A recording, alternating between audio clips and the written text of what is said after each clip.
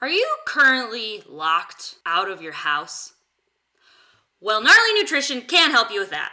But they can help you get the most out of your athletic endeavors by providing you with high quality and tasty sports nutrition products. As someone who likes to do a lot of moving, having Gnarly supplements to back me up is a pretty huge deal. When I'm 8 days on and I'm trying to train for climbing after ski touring, Gnarly products like their pre-workout and creatine give me a little extra boost to keep me doing a reckless amount of physical activity. Gnarly is a proud sponsor of the Average Climber podcast. You can check out the wide range of Gnarly products over at GoGnarly.com.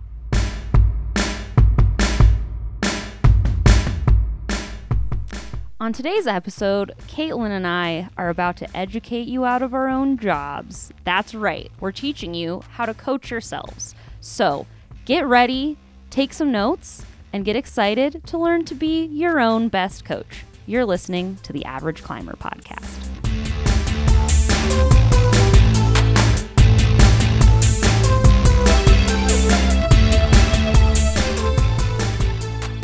All right.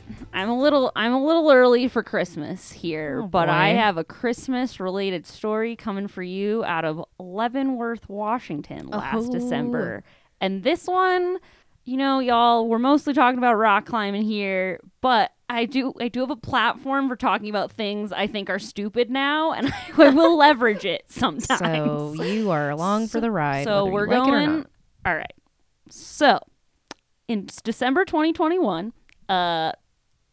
Leavenworth has a Christmas festival. Oh, yes, they do. Yes. So I have never been to Leavenworth, but I'm told it's extremely cute. It's the cutest place on earth. Yes. So anyways, the 2021 festival, some actors dressed as different forms of Krampus come to Leavenworth. Yes. No. So, I mean, like, their costumes are very fun. They definitely are kind of scary looking. If anyone doesn't know what Krampus is, it's kind of like this sort of demon Santa Claus situation.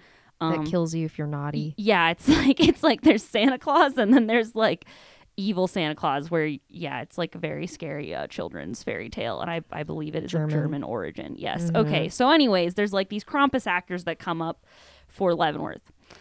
And the Christian groups in the area are incensed by this.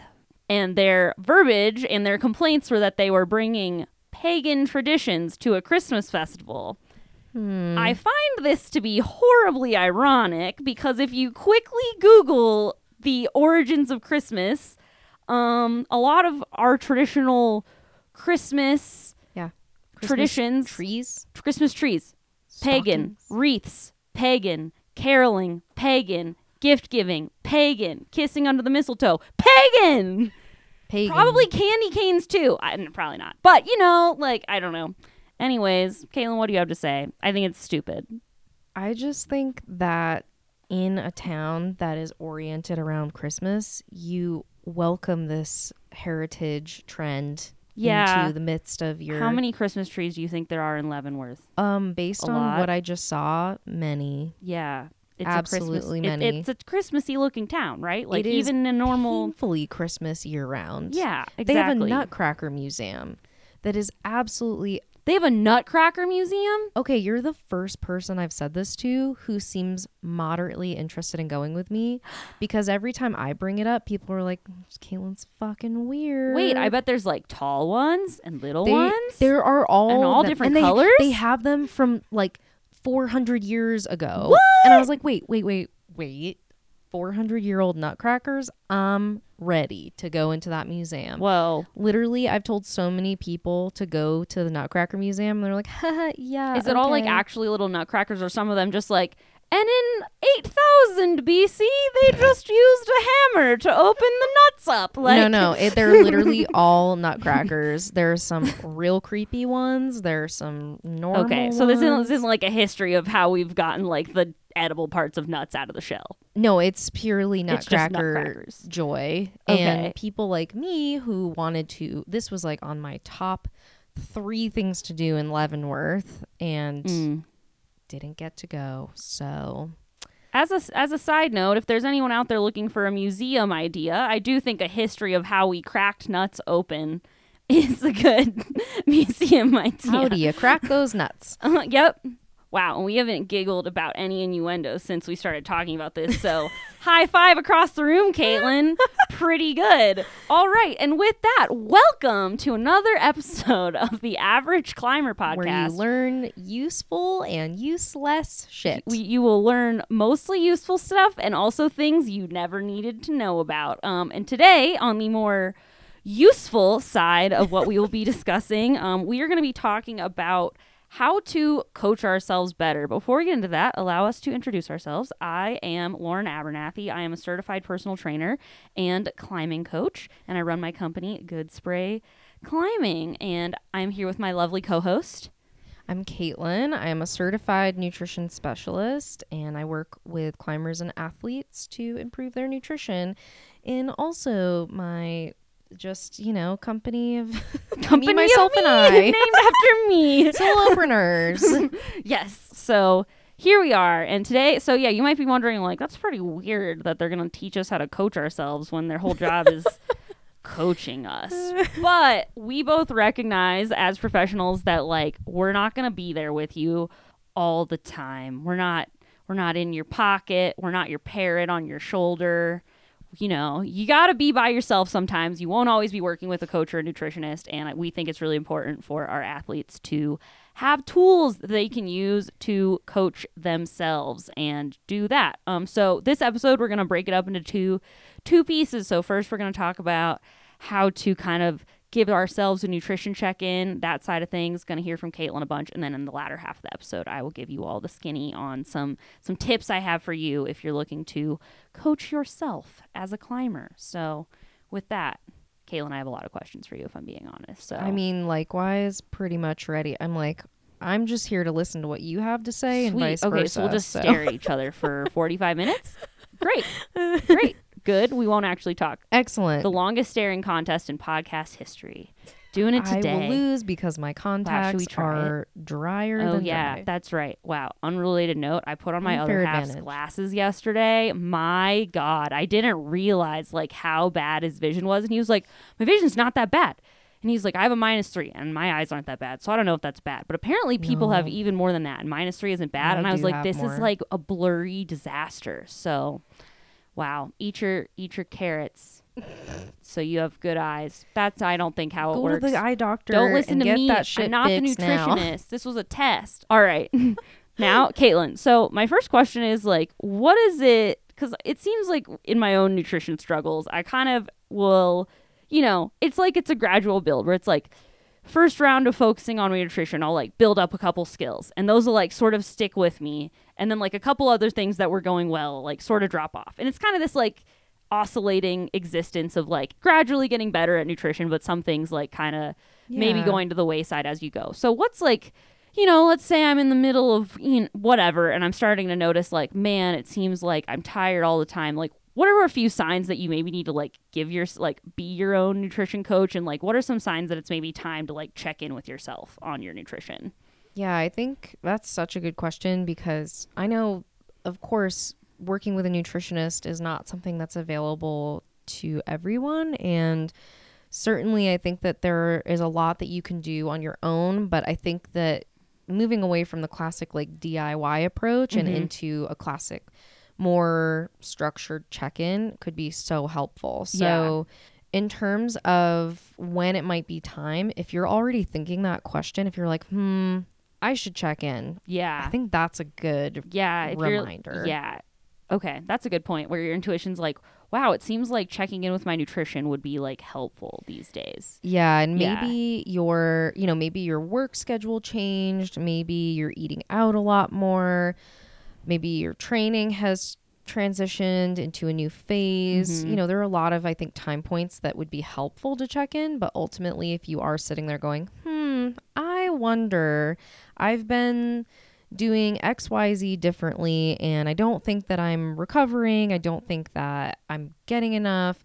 Let's do a little checkaroo and see what's happening. Sweet. Okay. So if you were going to like, I'm sure you probably do this for yourself because you have years of skills to be able to kind of like self coach your own nutrition. But so if you're like getting to a place in your nutrition where you're like, wow, like I probably need to like check in on some things just to see where we're at based on how I'm feeling, yada yada. Like what are some good steps to take to check in with yourself and with your nutrition?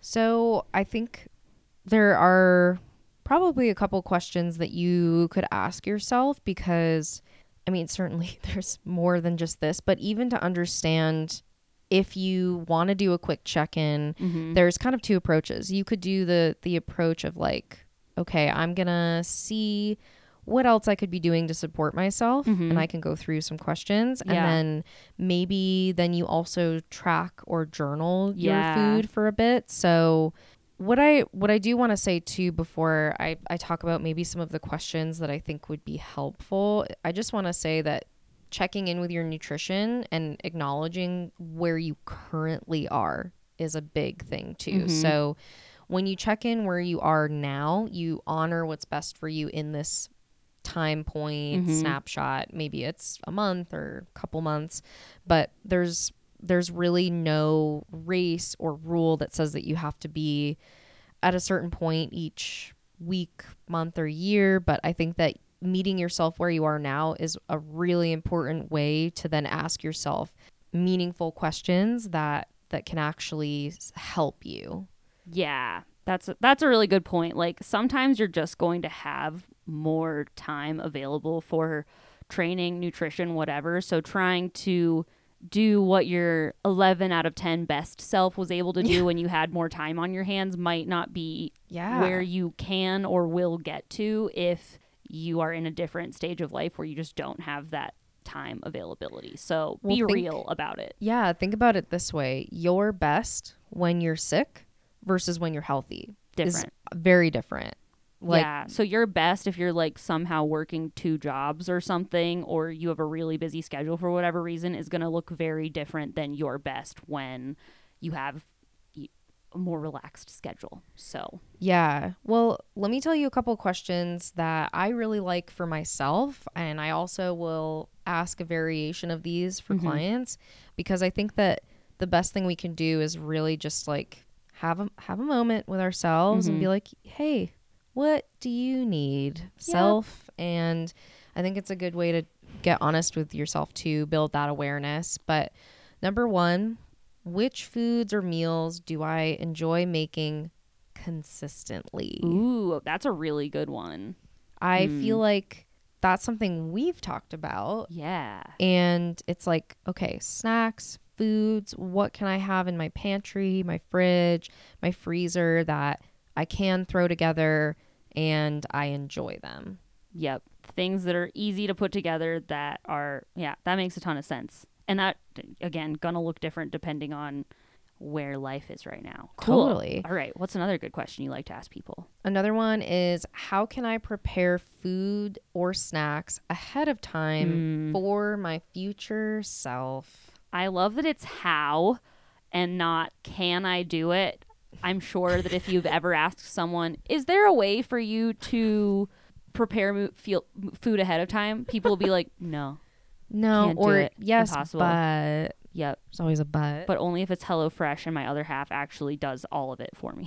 Michael is HelloFresh. No, let's be real. Yeah, just kidding. He would never. He's Blue Apron. I think he'd be mad if I said HelloFresh. He would be mad about either of these things. Honestly, if I ever, this would be such a good like TikTok stupid video where it's me asking my other half about ordering a HelloFresh box. His reaction would be visceral. I think he would actually explode. It'd be fine to do it. Maybe we should do that so today. Glad he doesn't always listen. Let's walk in.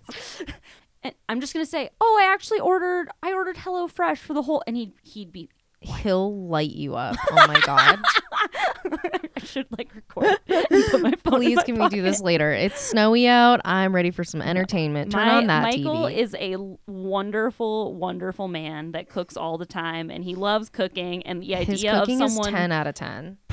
Figuring out cooking for him would be just repulsive to him. Yeah, So he's like, that Rachel Ray? No. Yeah, he's very particular about cooking, and it's great. But yes, me ordering a HelloFresh box, he would find that very insulting. So anyways, yes, but But back to what we were talking about. The how can you prepare? Yeah, because this can honestly even be, this doesn't have to be meal prepping. If you're sitting there like, Caitlin's making me prep food on Sundays for 8 hours. I didn't want to cook for 8 hours. Yeah, today. nobody has time for that. So, well, I mean, maybe you do. I am not one of those people. So I mean, if you have 4 crock pots, maybe. Yeah, that's a lot of smells though. That's man, a lot of crock pots to store. But you could cook 4 meals at a time without doing that much if you did have 4 crock pots. That's accurate. Or you could have an Instant Pot, which is arguably possibly 4 better. Instant Pots. 4 Instant Pots, one of the Star Wars ones, maybe all of them. Who am I to judge? But anyway, if you can prepare things ahead of time, this could even be, maybe you get all your snacks ready. Maybe you cook a big batch of rice or a bunch of protein that you then freeze or put in the fridge, in certain portions.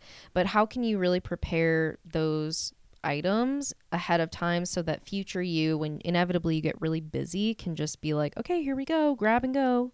Yeah, I think that's so important. Pretty much every time I go to the grocery store now, I have a couple of frozen meals that just work really well in a pinch, that taste good, and they are available. And it's so much better to just eat something convenient that's frozen and be able to do that instead of starving and not being able to think and doing all these things. So I think I think we talk about this so much, but just like a little preparation goes a long way. What small things can you do to just make your life a little bit easier and a little more prepared will be hugely helpful. Yeah. Well, this goes into my third question, actually. You mentioned the grocery store. So I was like, oh, it's like you're a mind reader. Oh, yes. Third question. When can I consistently plan my grocery list and go food shopping every week? These are 2 separate actions. 2 separate. Totally. So for me, I'll give an example. Sunday morning, I will sit down with my other half and we will plan what we want for food. So we'll write our grocery list for the week. This includes all of our breakfast staples, lunch items, dinners, and snacks.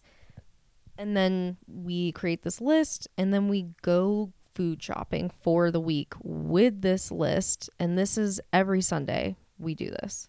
Yeah, Mike and I will actually we do treat it like a separate task. Like, I will go to the grocery store if you decide what we're doing and make a list, or we will have a grocery meeting. See, I'm codependent, so I can't do this alone. I will, but I won't. Mike and I get really bad decision fatigue sometimes, so at the end of the day, we just look at each other and I'm like, I can't make any more decisions. And Mike will be all, I also can't make any more decisions.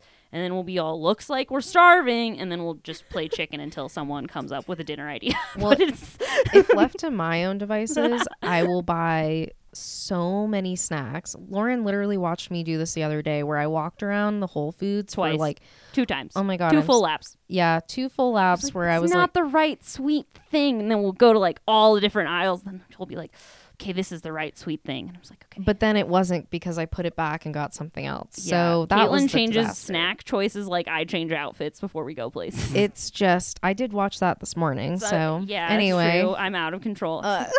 No, I want to be more comfy. It's ridiculous. We all have our things. But then if my husband is left to his own devices, he will get all of the delicious fancy beers, and the budget is exclusively beers for the week. Which, see, this sounds like this is a New Mexico problem, because in Utah you have to make a special trip to the liquor store for the tasty beers. So nope, not in New Mexico. Check out our alcohol episode. Yes, yeah. # alcohol episode. Yep. Very informative. But I definitely think that having those time periods in the week when you just know, like, yep, this is what we're doing, and that's when you can consistently go. It'll be an easier strategy than being like, oh, when was the last time we grocery shopped?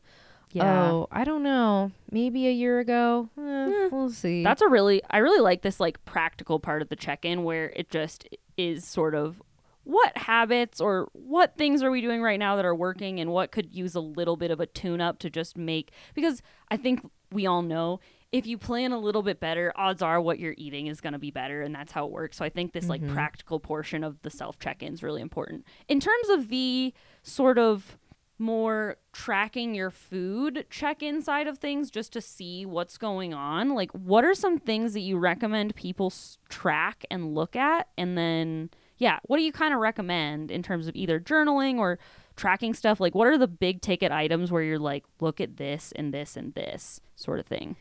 Yeah, I think with tracking, I will say, just to preface this, of course, it's not for everybody, but I think there are a lot of strategies to tracking. You can use an app if you really want to, or you can just write it down on a piece of paper just to kind of roughly see, like, okay, what's your whole day look like? But for me personally, I will track food, and this could be what I'm eating just because I want to see, you know, has my day. Let me give an example of when I arrived. I had a burrito, then I ate Chick-fil-A, and then I had pizza. And I was like, well, kind of wish I'd had a salad in there. And you had a salad with the Chick-fil-A. I watched it. Oh, yeah, that's right. Okay. The so see, if I had checked in, and good thing I just... Lauren was my tracker last week. Yeah. So I was like, well, Caitlin got a salad, but I don't feel like spending $6 on a tiny bucket of lettuce. $4 of delicious kale. Okay, fine.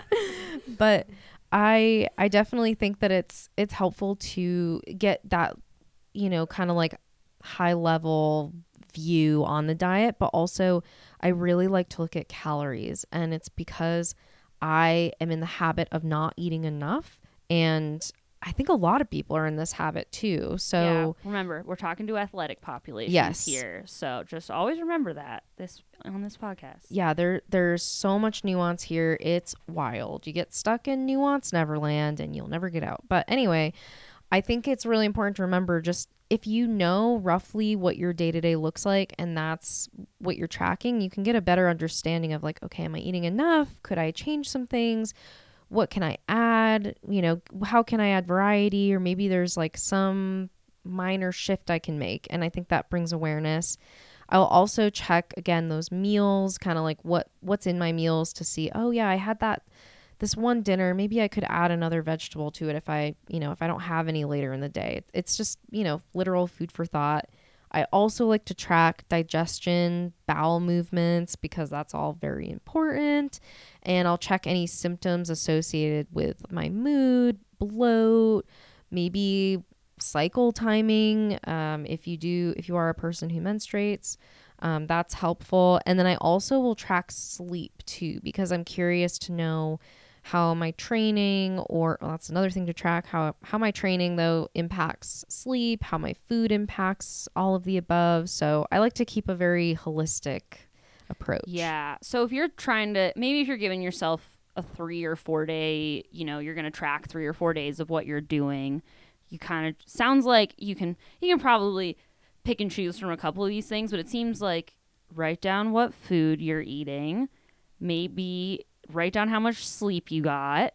And then if you're having training sessions, I would say, how did you feel around those? Yeah. And then maybe just bowel movements or any other miscellaneous things that you think are like important to look at. And then probably if you just take your own notes, and I'm just a really big pen and paper person, because sometimes it feels like apps don't always perfectly match exactly what you need. And then I just am I don't want another thing on my phone. And then you got to give them your email, and then they charge you when you forget to cancel the thing and blah, blah, blah. So anyways, personal story. But anyways, so I think if you just track these few things, and even if you only pick and choose a few of them, like these can be very illuminating if you're just going to do a quick 3 to 7 day. What do you think is like enough days of tracking like this robustly? Because I think a lot of people might go, this sounds like a lot of information to keep track of.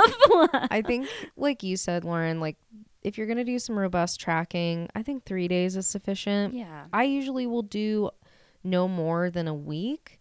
But what you can focus on is 2 weekdays and 1 weekend day, just to get a nice picture. Because there's really there's no set of rules. It's like you have to track for a week to know for sure, because I don't know about you, but my weeks, they're super different.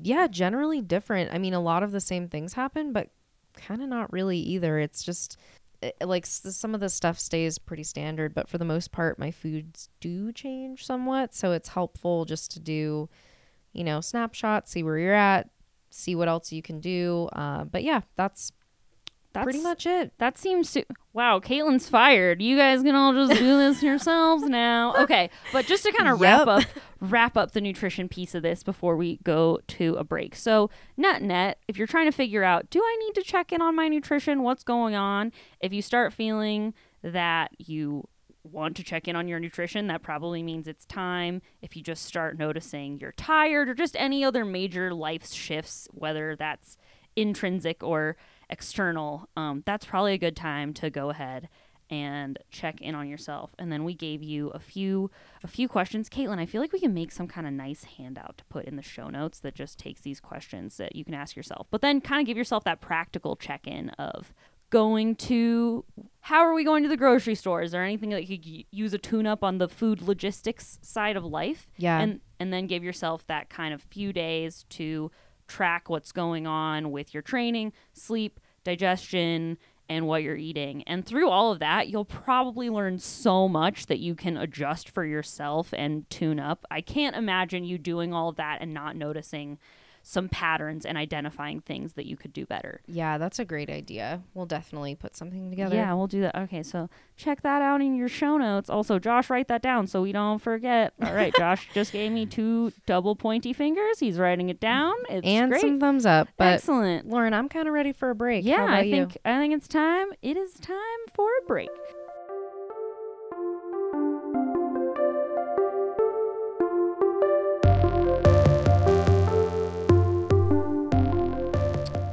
All right. Now, while Caitlin and I are now seasoned professionals, we are still human beings that make mistakes. So in today's break, we're going to tell you a little bit about some of the worst mistakes we have made while DIYing our training and nutrition. So I feel like we both looked at each other like, you're going to hate what I did. So yeah, I'm your tell nightmare client. Caitlin what my grandest nutrition mistake was. But yeah, should I start? Yeah, I actually am really curious because I think it might not be as bad as you think. No, it's bad. You're going to hate it. Okay. Okay. So, yes. There was a time where I wanted to experiment with the keto diet. Nope. Already buzzing you. And I was like, she's going to hate it. It is extra. So this was before I became a coach. It is extra funny in that it was compounded with the fact that I was entering a very difficult power endurance training cycle where I was training power endurance, as the icing on the cake before a season at the Red River Gorge. Literally my hardest sessions that were very challenging, that a fat metabolism makes literally no sense for these sessions.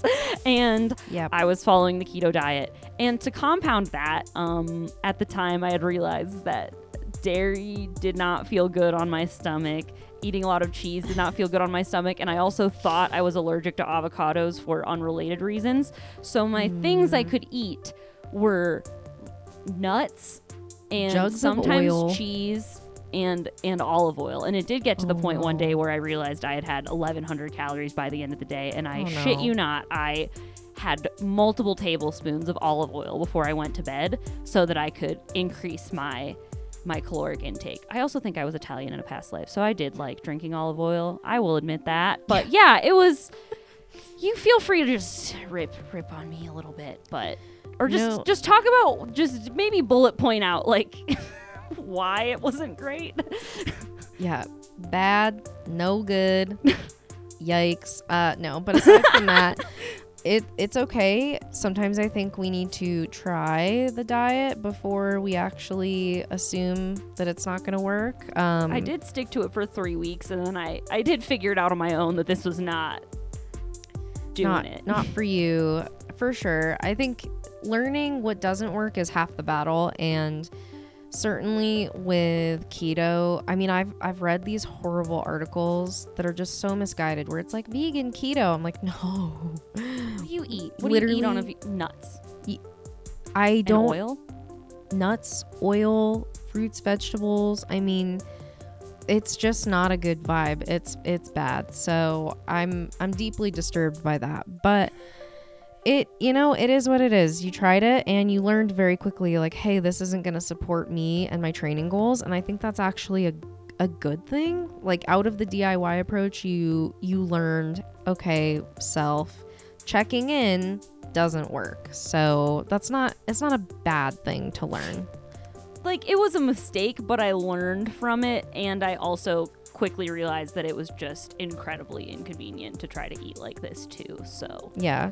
All around good thing to learn. Well, Are you ready to hear my worst mistake? I'm excited. What'd you do?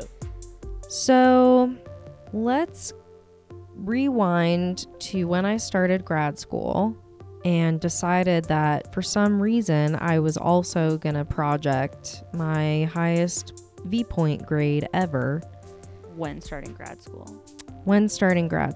Okay. So let's hear it. I decided to try the same thing that I had been doing, which was training almost daily, also running and swimming and biking.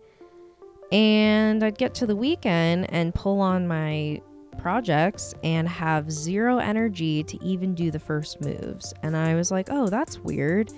I'm doing so much. I should be crushing it right now. So let's rip. Yeah, whoa. Okay, well, first of all, I'm genuinely surprised that you had time for all this. I didn't. Okay, yeah. And also, did you sleep or? It was a mashup of hysteria, just insomnia, panic, general, eyebrows falling out doesn't sound that wild now. So wait, is that when your eyebrows fell out? It was shortly after that, yes. Whoa. So, stress. Holy Maybe shit. it's because I had mono. I don't know. What? For the third time. Anyway, that's an aside. Yeah, stress is no joke. Yeah. But I definitely felt like I was doing too much. And it wasn't even that I was ever sore. I just didn't have any energy to give it 100% to anything. Yeah. And did you start your training while you were trying to send it? Yes. Caitlin, we've all learned. It's also, I know we've done like the little nutrition, like whatever tradesies, but I've made plenty of hilarious training mistakes, and I'm sure Caitlin has made her own. Oh, why do you think I became a nutritionist? You're like, well, if I did all the shit first. I'm like, can't let anyone else do this. But yeah, okay, I'll break down a little bit about things that maybe weren't the best about that. We both had some like glaring shenanigans in our past. This is why we need each other. I know, exactly. Also, I will keep making mistakes because I'm a human being. But yeah. Okay, so few things. Obviously, trying to start training while you're trying to send, like, body doesn't really work like that. We gotta build the adaptations before we want to be able to use them, and that usually takes 6 to 12 or more weeks to build up anything meaningful that would be showing up on our project. Another thing is that I bet, if I had to just guess, that you were really stressed out by grad school and moving your body was a form of stress relief. And even though that was helpful, doing something active every day and doing a lot of that also probably just elevated your cortisol levels like a lot, and maybe didn't actually even give you the full stress relief effect you were looking for. And then it becomes more stressful because when you get on your project and you're doing all this stuff and you're like, I'm doing everything, blah, blah, blah, and you get on your project and you're not seeing progress and it feels terrible. It's really discouraging. Yeah, so what you really probably needed was to start training before. I think you can be in a stressful period of life and still put in a good effort on projects. So this is not to say that your life has to be perfect and blah, blah, blah to go in on a rock climb, but you have to recognize that the stress of life is something that will impact your ability to make training gains. But yeah, I think you know what you did. Also, you got to take rests before you get on your project. I do. Yeah, it is a shameful time period for sure. But you live and learn, and you hire a coach in my scenario, or you trade. Yep. I mean, when I first started climbing, I tried to follow my first climbing training plan. And some girls every other day HIIT workout thing, which was just 40 minutes of really high intensity cardio strength work. Mismatched. For lack of a better word, like influencer workouts. Like, I was doing that while following a training plan, and then I was just doing the HIIT workouts on what were supposed to be my rest days, and then I just didn't rest. And it was a nightmare, and I was dumb, and I was 19, and I was like, rest is for old people. And I was stupid. So yeah, everybody makes mistakes. I literally was just going to say, insert Hannah Montana. Yeah, Nobody's perfect. That should be the outro for this segment. Absolutely. Yeah, what a Josh, jam. write that one down too. And then probably when you're, it's going to play after this. Everybody makes mistakes. Yeah, well, should we get back to the show? I think we should at this point. Sweet. All right, and we're going back.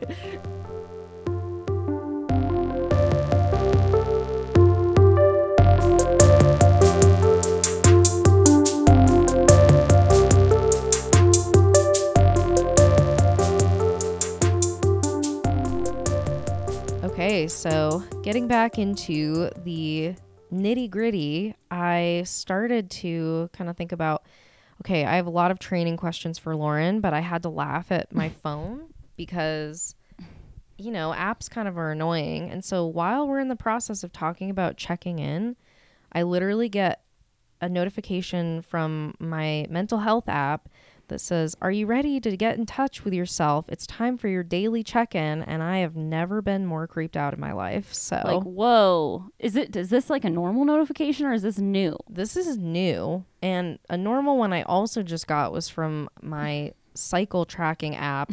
It says, anything to update us on today? Check in. I'm like, please stop. Dude, the future is now, and it's just as weird as the sci-fi movies from 20 years ago made it out to be. You're going to have little devices that tell you when to eat, and little devices that tell you when to period. Yeah. Anyway.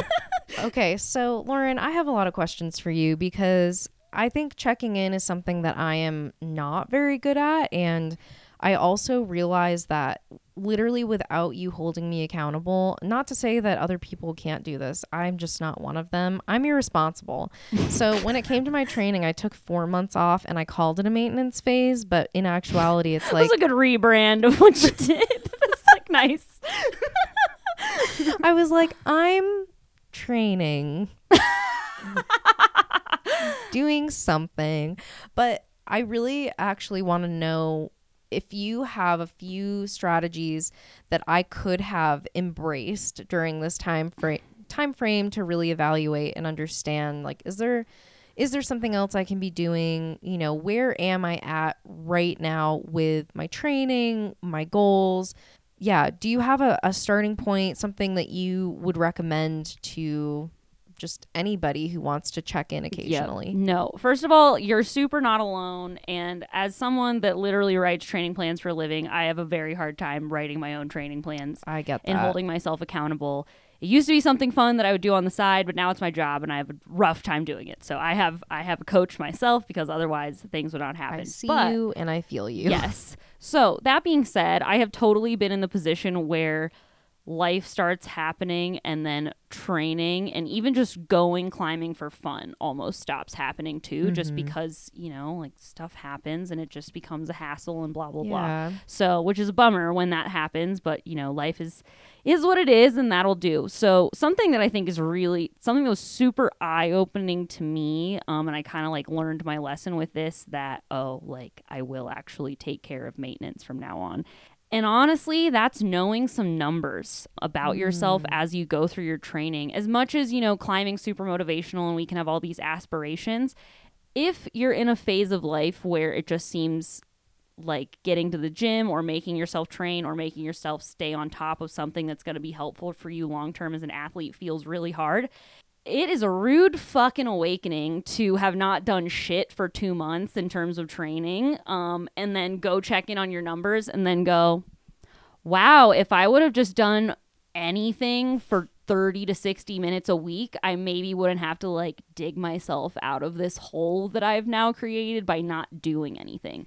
So that's kind of tough love, but really it's very easy to go, okay, not on a training plan anymore, not climbing outside anymore, cool, I just won't do anything. And then you can lose some of what you've worked super hard to gain and then have to spend the first 6 weeks of your next training block building it back up again, and that sucks. So I think something that can be super helpful is having an assessment that you go back to maybe once every 6 months, or if you find yourself getting pretty unmotivated and you're like, oh, I really need kind of a kick in the ass to myself, checking in on your numbers is going to be pretty motivational. And obviously there's more to climbing than your numbers, but if you want something that'll really wake you up, this is it. And I do have there's a great resource for everyone that I definitely wanted to bring up in this episode, so I can kind of dig into that now if you think it's the time. Yeah, I think assessments, because what just came to mind for me was like, okay, I hear you saying it, but what is that?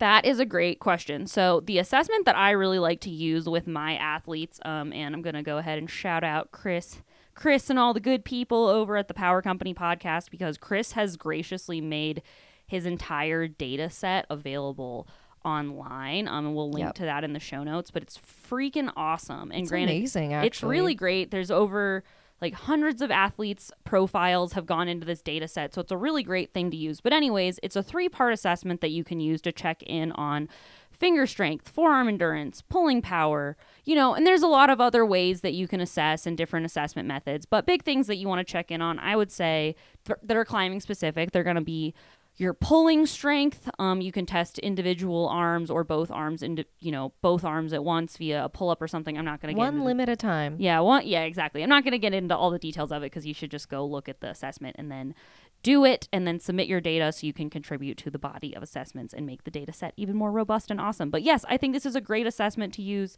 Find something though, but the big things I think you want to look at are your finger strength, your pulling strength, and then you're probably going to want to do some kind of endurance testing as well. And that could look different depending on what you're doing. There's lots of ways to go about this. But yes, I will link to that so you can look at it. But you want to just kind of test like physically where you are at. And then over the years, you're going to start seeing a pattern where it's, okay, when I don't train, I can come back to this level of fitness and this level of strength. And then you hopefully see that baseline kind of grow up as the years go on, because everything's going to fluctuate throughout. But if you're really looking for something to get you motivated to kind of get back in the saddle, or that's kind of a self-coaching thing too. If you know that self-motivation is difficult, that could be something that's very tangible that will kind of motivate you to kind of go, okay, doing a little bit of work to keep my finger strength and pulling strength and power up when I'm just not feeling like training is going to be massively helpful. So do you think that, well, I'll back up. So I've only done this assessment before and after 12-week blocks with you. Yeah. Do you think that there's an ideal time with people who aren't working with a trainer or coach? Is there a time frame that you'd recommend, or is it a little bit more haphazard than that? I would say at this point for me, I'm kind of in a place where I check in on my numbers about twice a year. And maybe I'll do like little bonus. So the full assessment's 3 days and it's kind of a whole thing. So I'll do like little check-ins, for example, after I was in, basically I would say look at what you're doing, and if there's been a massive shift in what's going on, those will be interesting things to look at. So let's say, for example, I was in Lander, Wyoming for about a month last year, and after the trip, I was really interested to see where my metrics landed after being in Lander, right? So I, got finished. I didn't send my project, but I was thinking, I feel really strong and powerful right now, and I'm super curious where my strength has landed after not really training for 6 weeks. Validate it with numbers. Yes. So then I tested a lot of metrics while I was there as one of the last days of my trip. Just shout out Climb Strong. Your gym was really nice for testing things. Thanks, Steve. But it was great. So I went in there and I just tested some numbers. So I had tested my max weighted pull up, my max hang on a 20 millimeter edge. I just did some basic strength and power testing essentially.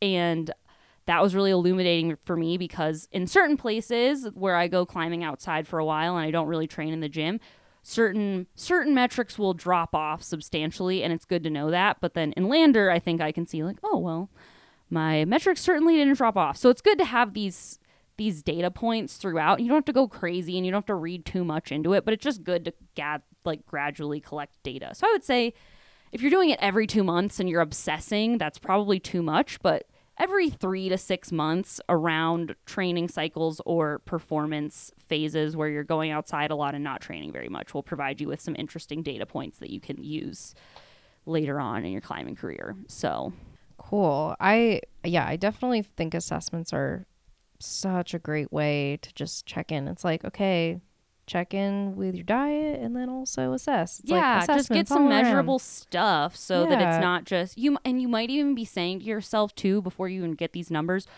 oh, I feel so weak. Like, totally had athletes say this to me. I'm really nervous to check my numbers. I feel like I'm going to be super weak, like yada, yada. And I've done this to myself too, thinking, oh, I haven't trained in a really long time. I bet my numbers are going to suck. Like, I'm really nervous or whatever. And then I check and the nervous feelings were completely unfounded by the actual numbers. So it can save a lot of just needless limiting belief, anxiety stuff going on to just have the numbers and go from there. Well, something, I guess, tangential to this, but still on the same vein. I know you and I have talked a lot about some resources that are potentially helpful. I know you mentioned, like, of course, the power companies assessments are great, but do you have any other resources that you've used and recommended to help your clients coach themselves better? Ooh, okay. Feel like there's two things I want to talk about. So I got some books that I really like that I highly recommend people read. But I also think that evaluating the technique side of what you're doing is pretty important. And I think I can give everyone a few sort of pointers on how to take a look at your technique and kind of self-coach yourself from that direction. So shall we start there? And so you're saying, okay, you have your assessment, but then you can also kind of assess your technique kind of as like a separate step. Yes, because climbing is a strength and skill sport. So we want to look at it all, right? And I really think a lot of us, especially if you don't make a habit of this, a lot of y'all listening, I bet you have no fucking clue what you look like when you rock climb. Right? Yep. Like, no idea. Like, you know what people say about you when you climb. Maybe you have a close friend that'll give you feedback, but you've never seen it. You don't know what it looks like. Alternative to that, you've seen yourself climb and the only thing that you look at is, oh man, my pants looked stupid in that video. Yeah. That's not technique. That's not. Yeah, exactly. So, or you've watched your one send video where everything looks real good because you have it dialed and that's the only climbing video you're willing to watch. Well, if this is you, a great place to start with coaching yourself and just taking stock of maybe what needs to go on is take some videos of yourself climbing stuff and get a variety. Get things that you're not good at, things that you're projecting, things you look good on. Like, it doesn't have to be crazy. You can literally do this in a day at the gym. And just kind of collect some video and look at what's going on. And I bet without having to be a technical genius of movement mastery that you can examine some habits or things you do in your movement that just seem like they need work. And I think that's going to be a really illuminating step. It's going to be scary, especially if you're not used to filming yourself, because I remember when my business coach basically told me, she was like, well, if you won't film yourself climbing and show other people you climbing, how can you expect your athletes to want to send you videos of them climbing? And I was like, well, call me out, Chelsea. So anyways, yeah, I totally respect that it can be a little bit intimidating to film yourself at the gym. I mean, you don't have to go full tripod with it either. One of my favorite things to do is just lean my phone against my water bottle or shoe video. So there's really easy ways to do it, or have a trusted friend take a couple of videos. You don't have to go crazy, but just doing that will help you see, oh, it looks like my footwork is sometimes sloppy, or it looks like my feet cut a lot when I'm climbing overhangs. And then with a quick Google search, you can likely find some movement drills that will address these gaps. Like, if you can look at videos of yourself and just give 3 bullet points of movement habits that you would like to turn into movement efficiencies, that's going to be massive. And I don't think you probably don't need a fancy coach to help you with that, honestly. I was going to say, if you get better at evaluating your own technique, then if you do go and work with a coach, you can say, hey, these are my weaknesses. I have videos that I've evaluated already, and I know that that's something I would like help on. What can I do to get better at that? And a good coach is absolutely going to listen to you and be like, oh, you've noticed this on video and in your own body and how you climb. And maybe something you're perceiving about it isn't exactly what you need to work on, but just taking notice of that is going to be huge. Yeah. And then when you do go to work with a coach, if you do, having that information already is going to be extremely helpful, because a good coach is going to listen to your personal observations because you live with you all the time and you probably have an inkling, and you're with your friends. Like your friends probably, everyone has a friend that always has something to say, and some of your friends might not be right, but if you have a trusted climbing partner that knows how you climb and has climbed with you a lot, I bet they have observations that will help you. So if you're open to getting that feedback from someone that seems like they climb with you a lot and you value their opinion, that might be a good place to start as well with things to work on with your technique. And in my experience, if you do go to your coach with what am I doing wrong, they're going to go, what do you think you're doing wrong? And then you're in the back, same fucking position. Yeah, that's kind of me. But I also am pretty big on making people figure things out for themselves because I want you to be self-sufficient. You know, I am going to help you, but I also want you to think. You learn and you do. Yes. So I think those are that's like a great place to start when it comes to evaluating your own technique. And it's also going to be really huge. Just not to just keep talking about our group program Breakthrough, but we're in the middle of it now and I'm just having so much fun.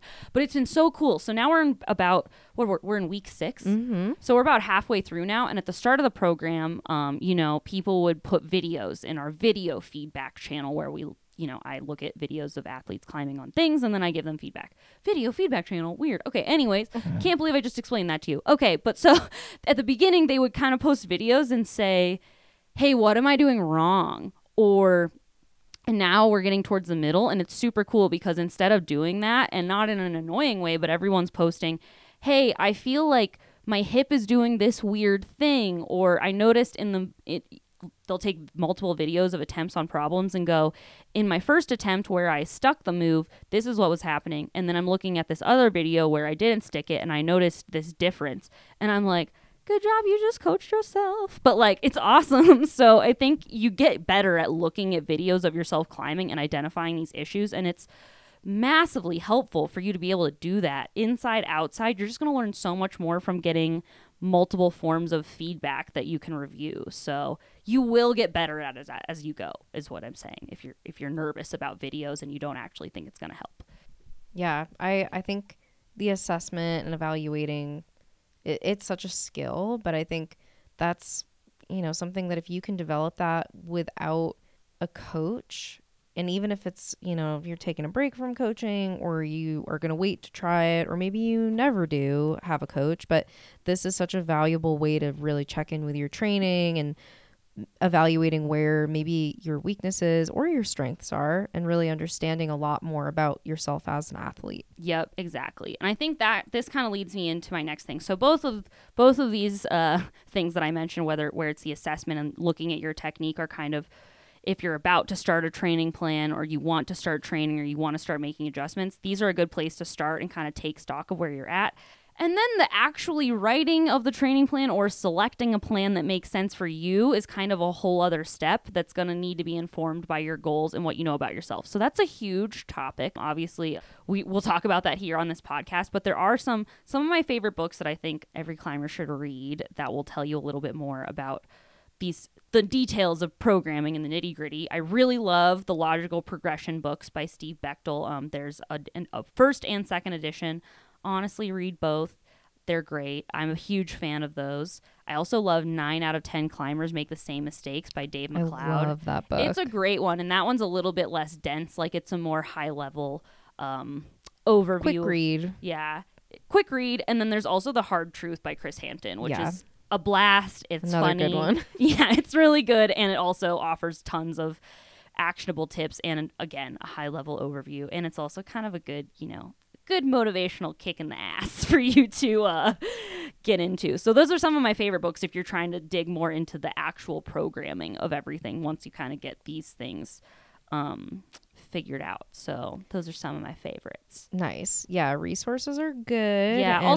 Also episode 2, the basics of climbing training. I think that's a great episode to start with too, honestly, before you even read any of these books, because it's going to give you a very high level overview of things that you need to understand and some good background as you dive deeper. Okay, if these sit on your coffee table for a while and just look pretty. Yep, you can pick them up, read a little as you go, and learn as you go. So, but I think the last maybe 2 points we want to make here, I think, go hand in hand with nutrition as well. Like, because one of the things that I often will mention to my athletes, and certainly something that you and I have talked about together, Lauren, too, is being realistic with the time that you actually have available. And this could be for training, for eating, how you plan your foods, like kind of all these things come together. So yeah, thoughts on that? Yeah, I would say just the biggest mistake I see with athletes writing their own training plans or trying to do their own stuff is they make it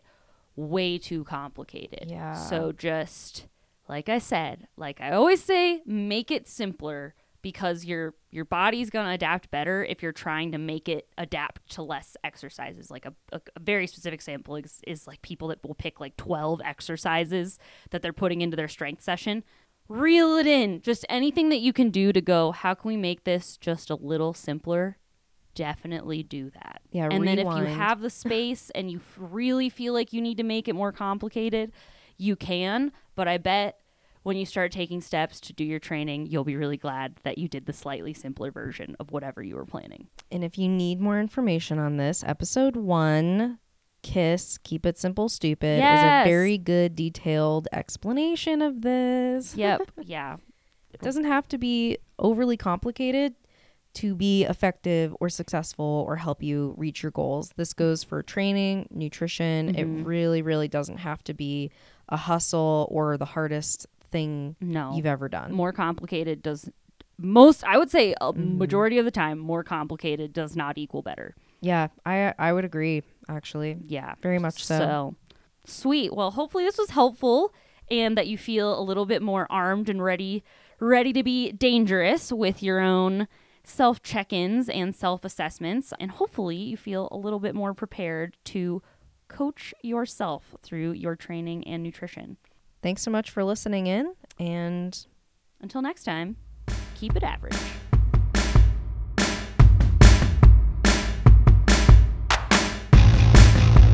Caitlin here.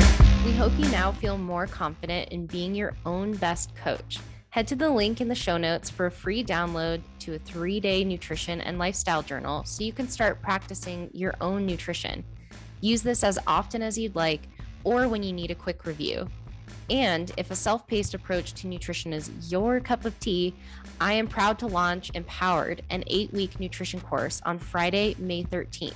Now I'll close out with our production credits and some announcements. If you're headed to Lander, Wyoming this summer, we've got 2 big announcements. First of all, Lauren and I will be hosting a clinic at the International Climbers Festival in Lander this year. We'll be combining training and nutrition to help you learn a lot and leave prepared to tackle your climbing and nutrition goals. You can sign up for our clinic by registering for the International Climbers Fest and choosing our clinic as a free bonus when you check out. Second of all, if you want to get specifically prepared for a trip to Lander this year, look no further than Pocket Power, Lauren's 8-week group program to get you trained up and ready to pull on those pockets. Pocket Power starts on June 6th, so tap the link in our show notes for more information. And finally, Empowered launches on May 13th, and until May 27th, you can get this course for $100 off. Check the show notes to find out how. If you're looking for one-on-one nutrition coaching, you can book a free 15-minute clarity call with me. Just tap the link in our show notes. Additionally, make sure to check out goodsprayclimbing.com for all of your training needs. From strength programs to bouldering to route climbing, Good Spray has you covered.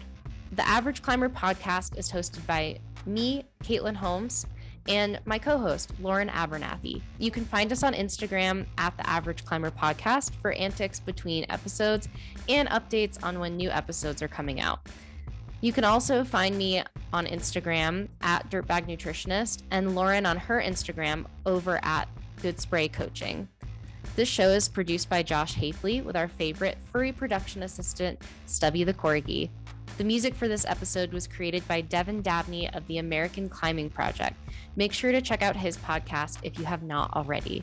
You'll laugh, you'll learn, and you will introspect. The Average Climber podcast is a part of the Plugtone Audio Collective. Head on over to plugtoneaudio.com or at plugtoneaudio on Instagram to learn more about the other great shows on this network. See you next time. Until then, keep it average.